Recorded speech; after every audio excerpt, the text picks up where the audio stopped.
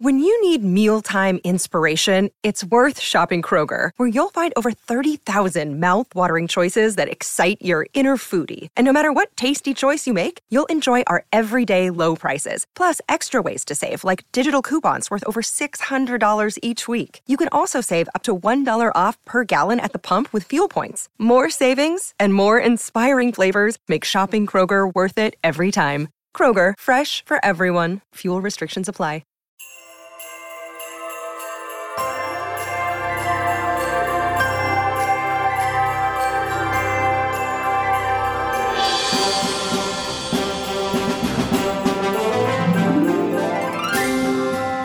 Ho, ho, ho, hello, and welcome to Bah Humbug, the Christmas movies podcast that has never, ever once gone ice skating without falling into the arms of a handsome and eligible stranger.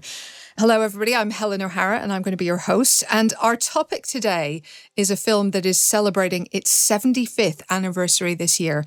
That is 1947's The Bishop's Wife. It's directed by Henry Koster, who made The Robe on a similarly religious subject, and also Harvey, about a giant invisible rabbit. And it stars Cary Grant as an angel who visits Bishop David Niven and his long-suffering wife, Loretta Young, to try and help them sort out their lives. If that sounds a little bit familiar, but not entirely familiar, you may be thinking of the remake, The Preacher's Wife, made in about, I think, 1996, with Denzel Washington, Courtney B. Vance, and Whitney Houston in similar roles. But joining me to discuss the original are two experts and I think fans of this movie. I'm delighted to be joined today by Pamela Hutchinson, who's a critic and historian. Hello. Happy Christmas. Happy Christmas. And also by Clarice Lockery, who is chief film critic at The Independent. Hey, how you doing? Hello. I'm very excited. I'm excited about this. Because I'll be honest, I was planning to do this anyway because it is the anniversary, but then we had a conversation where you said this is your big Christmas movie. This is your It's a Wonderful Life, more than It's a Wonderful Life is. Isn't that right? Yes. I watched it every single year growing up. And we did also sometimes double bill it with It's a Wonderful Life, but the one mainstay was also just always The Bishop's Wife. And I don't really know the reason why. I haven't actually asked my dad that, if it's from his childhood. I imagine so. But it's just been ever present in my life. And even rewatching it just for this, I got quite emotional because it's like every Christmas of my childhood came flooding back, and it was like, wow, okay. Wow, I didn't realize I had such emotional attachment to the Cary Grant Angel movie. Pamela, how about you? How do you feel about this one? Is this a favourite that you go back to? Cary Grant is a favourite. So that elevates The Bishop's Wife above many a festive movie. I certainly didn't grow up watching this one, didn't grow up watching many Hollywood films, particularly at Christmas. But of course I sought this out because of Cary Grant. And one of the things I find interesting about it, and that's why I think it's interesting how much you love it, Clarice, is that I think it gets better every time you watch it because it's so gentle that the first watch is a little bit underwhelming, but as you begin to attune to the best excitement being a refilled sherry glass, I think you realise it's a really magical film. So yeah, I do love it now. I feel like that the refilling sherry glass is something that a lot of people can kind of get on board with at Christmas, you know, especially visiting some grannies, right? And it's particularly good sherry as well. He doesn't fill it up with the same thing. Such a thoughtful touch from a Cary Grant Angel there. So I was reading about the production of this today, and I didn't realise quite how much drama there was behind the scenes. So it was initially going to be a completely different movie, I think. Henry Koster was not the first choice of director. He came in later. David Niven was originally going to be the angel. And then the entire cast had to swap around when the original leading lady fell pregnant, and Loretta Young had to come in. And then they brought in Cary Grant, but Cary Grant didn't want to be the bishop. He wanted to be the angel. And that's why you got the swap in the cast that we ended up with today. And there was, by the way, a Billy Wilder, Charles Brackett rewrite on the script. I mean, you know, these are some good people. These are good problems to have if this is the lineup that you end up with, I suppose. Yeah, I think when I found out about Billy Wilder, I was like, oh, that a lot of stuff makes sense now. I mean, I don't know what he contributed, but I'm such a huge fan of his work, so I feel like certain moments click for me as being, I don't know, feeling wilder. But maybe I'm just projecting though. That might be it. I wonder the same thing because, like, you know, when I read that and I was sort of thinking back, I was like, well, maybe he added in the sort of atheist professor. You know, maybe that's a sort of a Wilderian touch. But maybe we're falling into the kind of AI, artificial intelligence trap of assuming that ending is Spielberg's when it's actually Kubrick's. You know, so I don't know.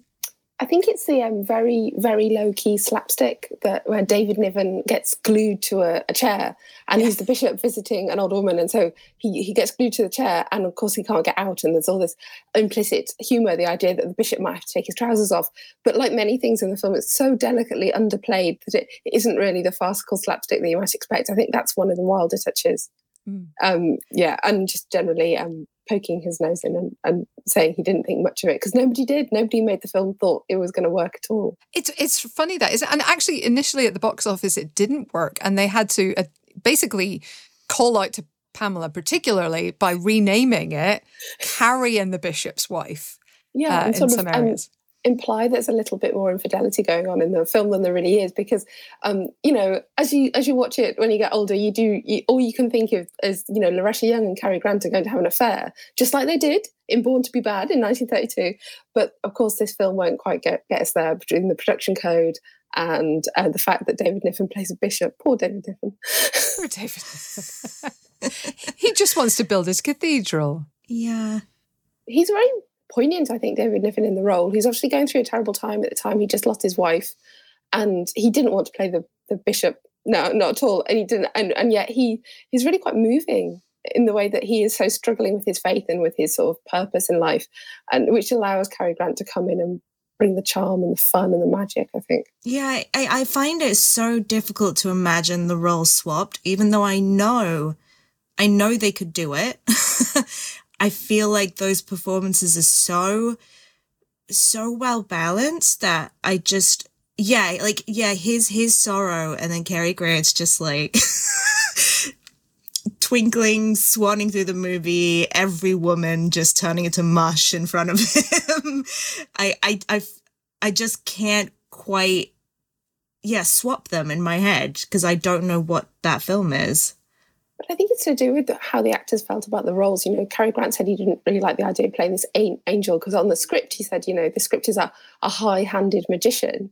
Well, that's exactly how he plays him. I mean, you could have played it differently. He is rather superior. You know, I know a lot about heaven, and he has these little tricks which he does quite discreetly. He's quite an archangel. If that's not the funny come up with this week, is it? Sorry, that's terrible. But he's a rather archangel, and I think that allows him to bring in some of the sort of darker tones in the film when he talks about how, you know, obviously it's 1947, and he talks about how he's been having to do a lot of work in Paris, and that he doesn't get to choose where he's sent. And when you have this pivot to be turned around and say, actually, you know, maybe you don't want a cathedral, maybe you want to help the poor, it does all come from the fact that Cary Grant isn't here just for fun and to make, you know, the Christmas tree nicer. There is something quite dark about his character. Oh my gosh, when he begs Loretta Young to be like, please don't send me away, that always gets me because every time I watch the film, I sort of forget about that scene because, as you said, like there's so much lightness to it.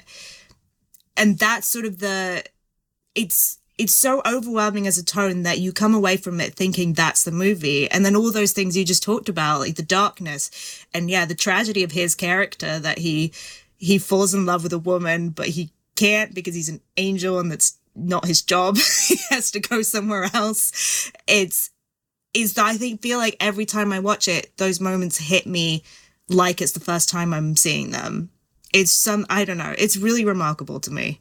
I had a weird moment this time where I was almost watching it going, is he actually in love, or is this a sort of final test, whether for him, for her, for somewhere in between? Like I was really not sure how I was supposed to feel about that kind of declaration, because he almost switches it off right after. He almost, you know, there's almost a moment of just going back to normal almost. So I was like, well, was that a trial almost rather than a genuine declaration of love? Because in the remake, in The Preacher's Wife, like Denzel genuinely seems absolutely love-struck by Whitney Houston's character. And I was really going back and forth this time on whether that's really the case in The Bishop's Wife. there's something quite serious about The Bishop's Wife, considering, it's one of these sort of whimsical fantasy comedies. And obviously, Cary Grant had made Topper, where he played the ghost that goes and cheers everyone up. And we'd had all these kind of fantasy comedies, even It's a Wonderful Life, not that that was a particularly successful film, or, I'm, Married a Witch or whatever. But actually, I think rewatching it this week, it's about 5 minutes into the film, we're talking about quite obscure Stritcher stories.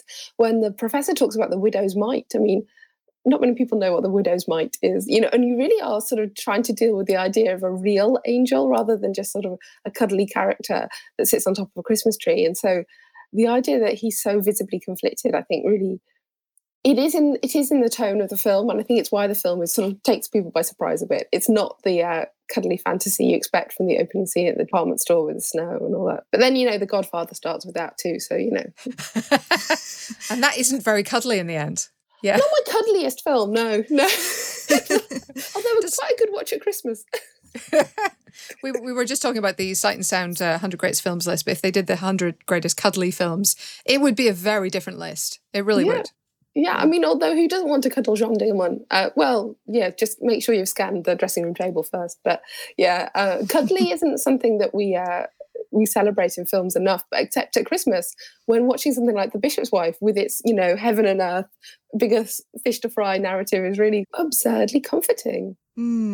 It's the one time of year where I think we are encouraged to be uncynical, while I feel like the 11 other months, you're right, it is quite shunned upon. I feel like this, and even potentially It's a Wonderful Life, if they were not set at Christmas, maybe it would not be the classics that they're thought of today, because people would go, ugh, it's so cheesy. It's like it's the one time of year where people actually become human for a month. Finally human. I love that there's a little bit of overlap between this and It's a Wonderful Life. Robert J. Anderson, who plays the young George Bailey, is he the defense captain? I think he's the defense captain of the rival snowball throwing teams, I guess. Yeah. That's a thing that exists. But I just had such a little, spark seeing him. It's like, oh, I know that guy. And Zazu, Caroline Grimes, is the same little girl from both films as well. You must have thought, one of these days I'll have a hit. One of these days. Just keep plugging away, girl. Look, I mean, like in terms of enduring legacy, she hasn't done too badly. And it did get, I think it was 6 Oscar nominations, and it won for Best Sound. So I'm not sure what that makes. Maybe it makes it the Transformers of its day, but, it still won an Oscar. I feel like, with Oscar nominations and the fact that we're still talking about it, we're celebrating a 75th anniversary. There is a re-release this month. The last laugh definitely went to Costa and cast. Yeah, that's what I was going to say, actually, is that despite the fact that everybody hated each other, because Cary Grant and Loretta Young hated each other, and reasons people hated Loretta Young were not very pleasant, but apparently he got on really well with the children. So maybe that's why there is that little warmth at the heart of the film, the way he is with the little kids, telling them the Bible stories and talking about Santa Claus, that is the one sort of really true and touching relationship in the film, off screen as well as on screen. So, maybe we need to credit these child actors a little bit more, because they obviously could crack through crusty old Cary Grant's shell. That's very sweet, actually. You don't think of somehow Cary Grant with kids, you don't, that's not the sort of publicity photos that you see of him, or at least I don't, maybe you do, because Pamela, you're a historian, you look through all of the photos, but he doesn't feel like that guy who often plays opposite kids, and yet when he does, it can be very, very good. Are you trying to say that Cary Grant's not the marrying kind, Helen? Because that's a whole different podcast. I would never say that. At this point in his life, he was so desperate to have children, that's all he would think about, really. So, to have a role like this, even though, we maybe think of him playing more adult roles, it's obviously something that appealed to him, that aspect of the film. And he is so sweet with them. He's got that twinkle in his eye. Oh, that's really lovely. Clarice, do you have favourite scenes, or are there moments that you're kind of waiting for when you go back for your annual rewatch? I was about to say, actually, I think the snowball scene is my favourite, with little Debbie, and she goes out to the park, and there's a bunch of older boys who won't let her play the snowball fight, and Cary Grant's like, and yeah, you're so right. There's such Oh, there's such a tenderness between them in that moment. And he just kind of gets down on her level and she's like, okay, but I'm not good though. They're right to kick me out of the game. And Cary Grant's like, no, just watch. And then he uses his angel magic to land the perfect curveball. And I think actually my favorite line is when he then goes back to Loretta Young and she's like, oh, will she get hurt? And he says, yeah, but she's going to have the best time. And it's so sweet. And that to me there's something so Christmassy about it, about like of all the little gifts that he gives along the way, just letting a kid be a kid is one of the purest, I think. And that's kind of the heart of everything that he's doing in The Bishop's Wife, is like allowing people to be their truest selves. So I do like, I find this movie kind of quite profound in places. And I know it compared to It's a Wonderful Life, it doesn't feel maybe as, I don't know. People like, I've had a lot of people dismiss it over the years and I get a bit sad because I think there is that same sort of reflectiveness to it as It's a Wonderful Life. I think so. I think there's profundity to it. And I also think we're sometimes a little slow to see profundity in popular things. And I think it can still be there very much. I feel like it's how you respond to the material, right? It's not how much it made at the box office that determines, you know, its impact on you as a person. It doesn't have to be the same for everybody. And I feel like, you know, there are messages here, and they're not just the obvious kind of Christian-y, you know, angelic message. There's a general message that everyone can get behind, whatever your religion, about, you know, the importance of not getting so blinded by your cause that you forget your family and your loved ones. That's a general thing about, you know,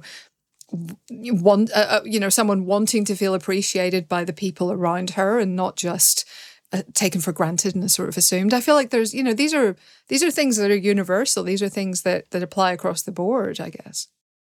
I'm Sam Clements, host of the 90 Minutes or Less Film Festival, another podcast in the Stripped Media family, a podcast that celebrates movies under 90 minutes long. Each episode, I'm joined by a special guest who selects a movie to join our prestigious lineup. Past guests have included fellow Stripped Media family members Martin and Sam from Song by Song, and Kobe from Flixwatcher, and Dave from The Wire Stripped. Search for us now on the app you're currently listening to this podcast, or join us at 90minfilmfest.com.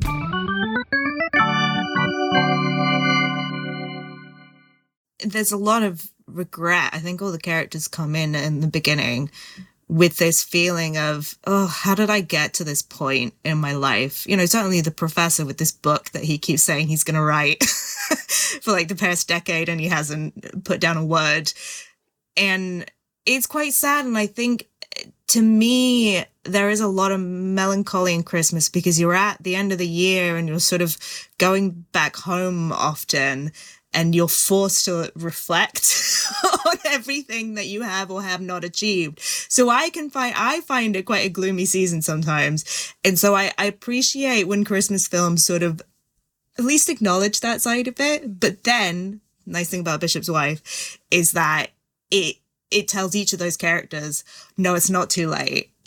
You haven't like missed the chance to be the person you wanted to be. And it's something genuinely quite inspiring about that, especially the professor, because I feel like I relate to him a lot. I love the professor. Can we talk about him for a minute? Because, you know, the idea of someone essentially divinely inspiring you and suddenly you could just write your book like that. Heaven. Oh, it's heaven. Dream. It really is. That's the right word. And, you know, he's the sort of Jewish character like the director as well. And so he's sort of outside all the trappings of the religion. And yet he's really got to the heart of understanding what's important in life. And he's struggling with his expression of that. And I think there's something really profound about, something really beautiful about the idea of someone who can't quite put their beautiful thoughts into words. That's my excuse for missing my deadlines, anyway. Look, I'm being profound here. I'm having trouble putting my beautiful thoughts into words, okay, people? My thoughts are too big for me to write them down. I will say, my one criticism of the film, and it makes me wince every time, is the line about the coin, that there's this ancient Roman coin and the professor's like, it's useless, it's nothing. And then Cary Grant just comes up with this story about how it's the fee that Julius Caesar paid for Cleopatra's hotel bill when she visited Rome. I'm like, what Roman hotels are you thinking of? And also Cleopatra stayed in a hotel? What? Yeah, I mean, it's not a very Christian vibe suddenly there, is it at all? No. Yeah. And I think, like, I always think that, oh, he's just making it up. But then the professor, who is supposedly an expert in this period, just buys it. He's like, well, I don't know much about that. Him. I'll just look that up. Yeah, I'll just look that up. I'll write that story. Is this like that J-Lo film? Is it The Boy Next Door, where he gives her a first edition of the Iliad? I don't know that. I'm sorry, I've just broken both my guests. Sorry, it's something like that. He gives her, it's something like a first edition is described as of the Iliad. Sell it to Sotheby's? No, it's just a gift. It's just a nice gift that he gives to Jennifer Lopez's character. That is quite a gift. That's quite a gift. I do think the bit that really knocked me on my feet when I watched it this time, it's probably not everyone's favourite bit, but the choir, the boys all turning it for the choir. And it's so beautiful that he just sort of ushers them in to cheer up the vicar. But it's a beautifully staged moment. But what I kept thinking was that line where he said earlier, she says, oh, the vicar's going to be so disappointed. And he says, well, why should he be disappointed? And that really resonated for me as like the theme of the whole film. Why should anyone be disappointed? And why should we be disappointed? It's Christmas. And it's the idea of someone might get a pipe or a tie for Christmas, or someone might get a choir, or not to feel blue for 5 minutes. And it's so lovely. And it cuts across all kinds of things. And, whether it's writing a book off some fraudulent history that will no doubt get, torn apart on social media as soon as you release it. So don't worry about it. Or whether it's listening to some street tough kids sing in the choir. Yeah, that's a very sweet scene, actually. I really do love that. Yeah. And the fact when they're not there at the beginning, I like that he says, no, they're good boys. It's like, oh, because it's a sort of dismissal of, oh, they're off playing, basketball or just being mischievous. And he's like, no, like, they're good in their heart. And it's like, oh, it's just really sweet. I'm very bad at talking about this movie because it's so wrapped up in nostalgia for me that I just get emotional about everything. Yeah. Well, here's something to be less emotional about. What about the question of the cathedral? There's an idea at one point. So basically, David Niven's character, Henry, is trying to get all these rich people to donate to build this cathedral. And he's particularly trying for Mrs. Hamilton, who's played by Gladys Cooper. And she's basically determined that essentially her husband's name be emblazoned across everything in the cathedral. Her late husband it's going to be essentially a monument to him. And he keeps kind of pushing back and going, well, no, like it has to be a cathedral for more than one person, who isn't a saint. Like it's important that it be for everyone. And there is a moment at least where he basically gives up arguing with her to just take the money. And I'm a bit like, I mean, it's still not great to have her husband's name over everything. So you still do kind of need to win that argument, It was a bit of an odd moment, I thought. He suggests that, she's so materialistic that a vicar, can't change her mind, a bishop can't change her mind. And that's really, really depressing. I mean, obviously it all turns around and we decide to do something better with the money in the end, which is the sort of real social message of the film. But can we just mention that Gladys Cooper is amazing and one of the many, many great British actors in this film? Yes. Elsa Lanchester, David Niven, Cary Grant, I think, maybe. Yeah. Yep. I saw that in the holidays. He still counts. He must be. He still counts. Yeah, he's definitely British in my book. So, that's a really, really cynical low point to get to where you think that as a bishop, you can't change hearts and minds at all. I get it though, because I think David Niven's so good at showing like his frustration that this has been going on for months, right? Yeah. And he's really reached this point where he can't turn back because he's dedicated his entire life's purpose. He's thrown away St. Timothy's, the little church that was so beautiful and he really cared about, because he's like, I'm going to build this cathedral.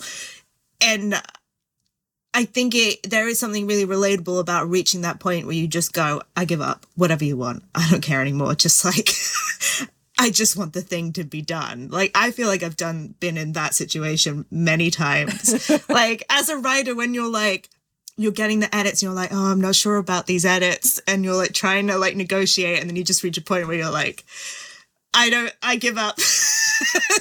Just let it be what it is. I have that live like this anymore. I have that more with myself where I'm, you know, I tend to like write the whole thing and then get stuck on the last line. And then I'm, you know, I can sometimes like spend as long as on the last line as I have on the entire rest of the whatever. And there does come a point where I just take it away. I don't want it anymore. You decide. The end. Yeah. It was good. And then they all lived happily ever after, you know. So I feel like that's yeah. Yeah, I'm at that stage right now. Yeah, but it's okay. It's fine because Cary Grant will come along and refill my sherry glass of optimism. I'm really confused, by the way, about the building of the cathedral. Just to get like, you know, ecumenical about this for a second. A cathedral is the seat of a bishop. That is like the definition of a cathedral. If he is a bishop, surely he already has a cathedral. But what, is there no cathedral there now, or is it just in disrepair? I'm very confused. Is it maybe it's a new bishopric? Yes. I'm confused. Because he was at St. Timothy's, which now has a reverend. Is this like, compared to England, where we are quite reticent, and Greater Britain, is this an example of like job title inflation in America, where like every academic is called a professor or something like that? It can't be. I think the explanation might be because obviously in the UK, so many of the cathedrals are centuries old, right? And very long established buildings. I wonder, I guess I don't know enough about the history here, but I do wonder if in the US, the actual building of the cathedrals was still going on. Is still an ongoing project, because you will so rarely find a cathedral that is like, I don't know, earlier than the 1900s. Like, I feel like it took them a while to start building those. That's fair. Yeah, that's fair. I may be judging it on unfair terms. Can we quickly discuss, I don't know if you guys have seen it or have any affection for it at all, but the Preacher's Wife, the remake, how does that compare for you, if it does, even slightly? I saw it a very long time ago, and it's again this thing that I remember it being really nice, and it captured some of the loveliness of the original, but I am just too emotionally tied to this movie. I was like, this is wrong. This is not exactly the same as the thing that my childhood is built around. I can't deal with it. But it's hard as well, because I think The Bishop's Wife is very tied to the time period that it came out, you know, and the feelings, like the post-war sort of both like grief and wanting to find hope, like that combination, I think. I've never seen it, which is a crime, because Denzel Washington is in this film. So. I mean, some people call him the modern Cary Grant. I'm just saying. I mean, if anyone's going to be, it's going to be someone that handsome. Yes. Well, I rewatched it. I think his performance in it takes a bit of getting used to, if I'm honest. It's odd, especially at that era in his career, sort of peak Denzel Washington.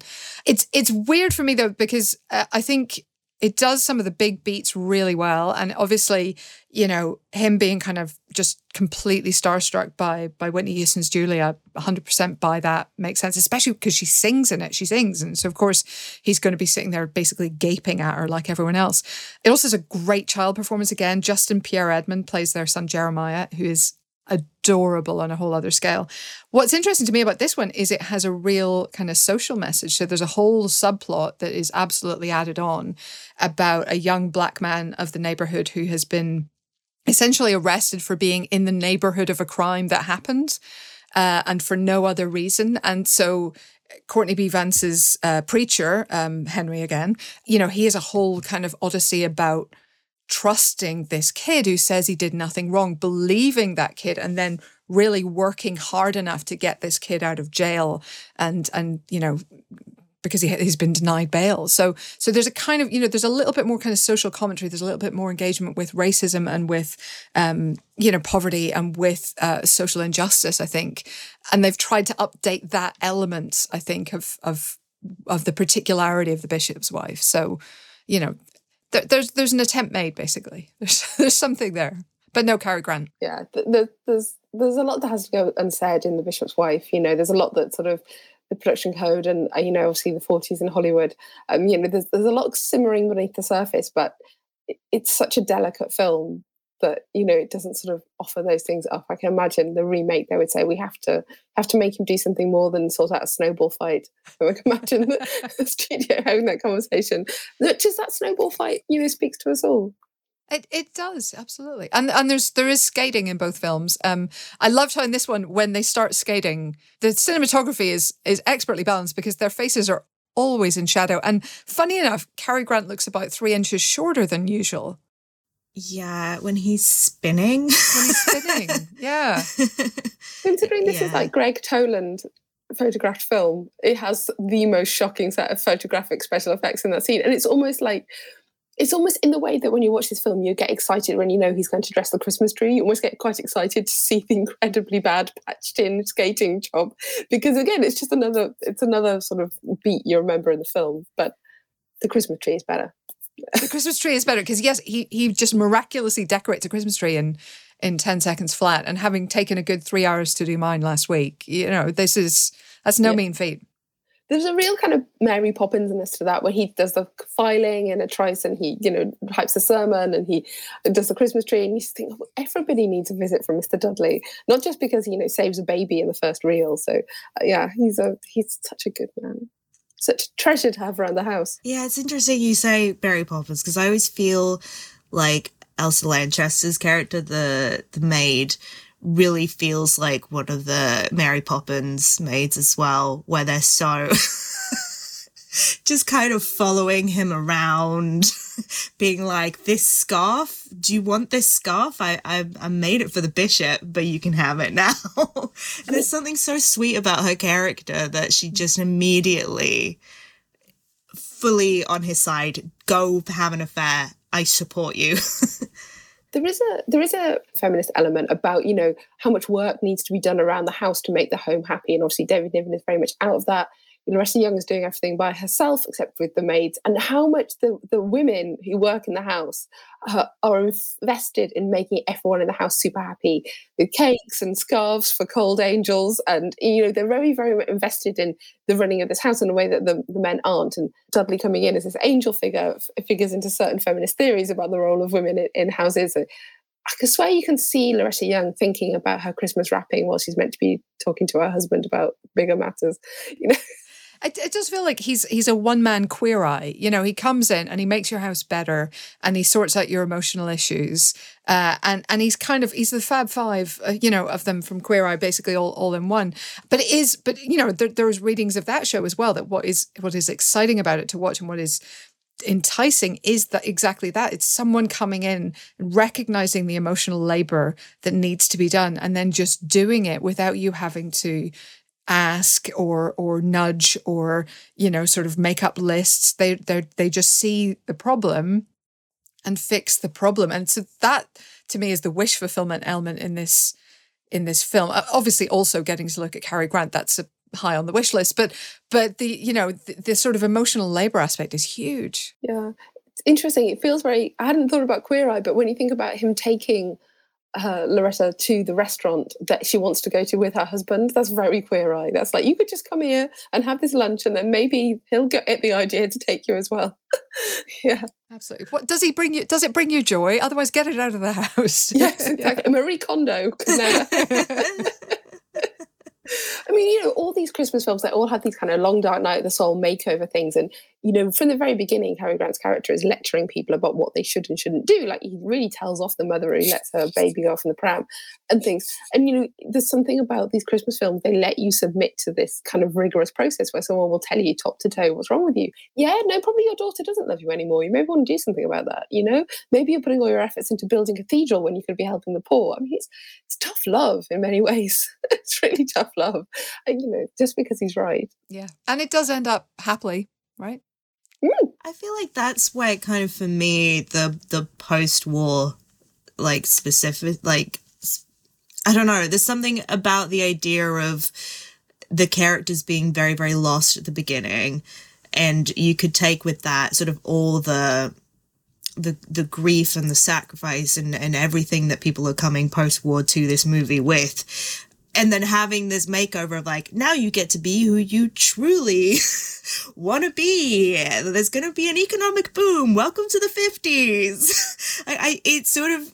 It ties quite strangely into, I think, the wider American narrative of like, this is the opportunity for everything is going to be great now. And Cary Grant is America. I think it would be interesting in a double bill with Mrs. Miniver, you know, which also ends with the sermon and the idea that, you know, we'll get through this, whatever it is. You know, I think the characters in The Bishop's Wife think they've got through the war, but clearly they haven't. They haven't got through it yet. They haven't let go of all those scars and all that difficulty. And, you know, they're about to. So, yeah, that would be interesting. I mean, you would cry for days if you showed those two films together, but that's healthy. Yeah, especially at Christmas, you've got to let it all out. I love a good cry at a film. It's nothing finer. Okay, so will you guys be watching it again this year? I'm guessing, Clarice, for you, it's an absolute yes. Yeah, I don't think I'll have any choice in the matter. I think it will either happen or it will not. I have a thing with Christmas. When I go home, I have zero choice in what we watch. I'm just shown things, even though I am the film critic in the family. They don't want to hear my recommendations at all. They just show me stuff. So we'll see. Maybe I'll see it again. My parents will not be requesting this film. I probably wouldn't get away with showing it to them. But as every year, we will constantly make jokes about, will you Cary Grant my wine glass, please? So it will be with us in spirit. In spirit, if not in fact. Well, that's good enough for me. I usually ask everybody about their Christmas traditions, but you've both been here before, so I know you've talked about that in the past. So I'm just going to wrap it up and say, I think we'd all quite like Cary Grant to come visit us this Christmas, just to sort out the paperwork and tidy the house a bit. You know, that would be fantastic. But thank you so much to Pamela Hutchinson and Clarice Lockery. Happy Christmas. Happy Christmas. Happy Christmas.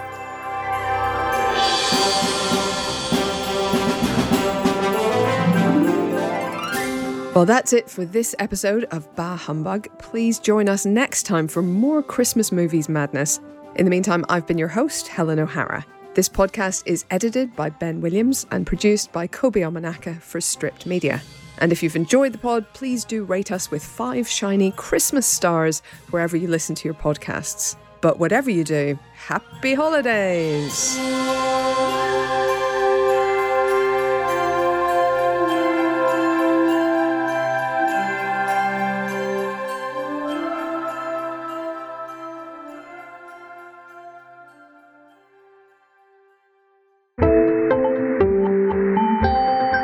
You just heard a Stripped Media production.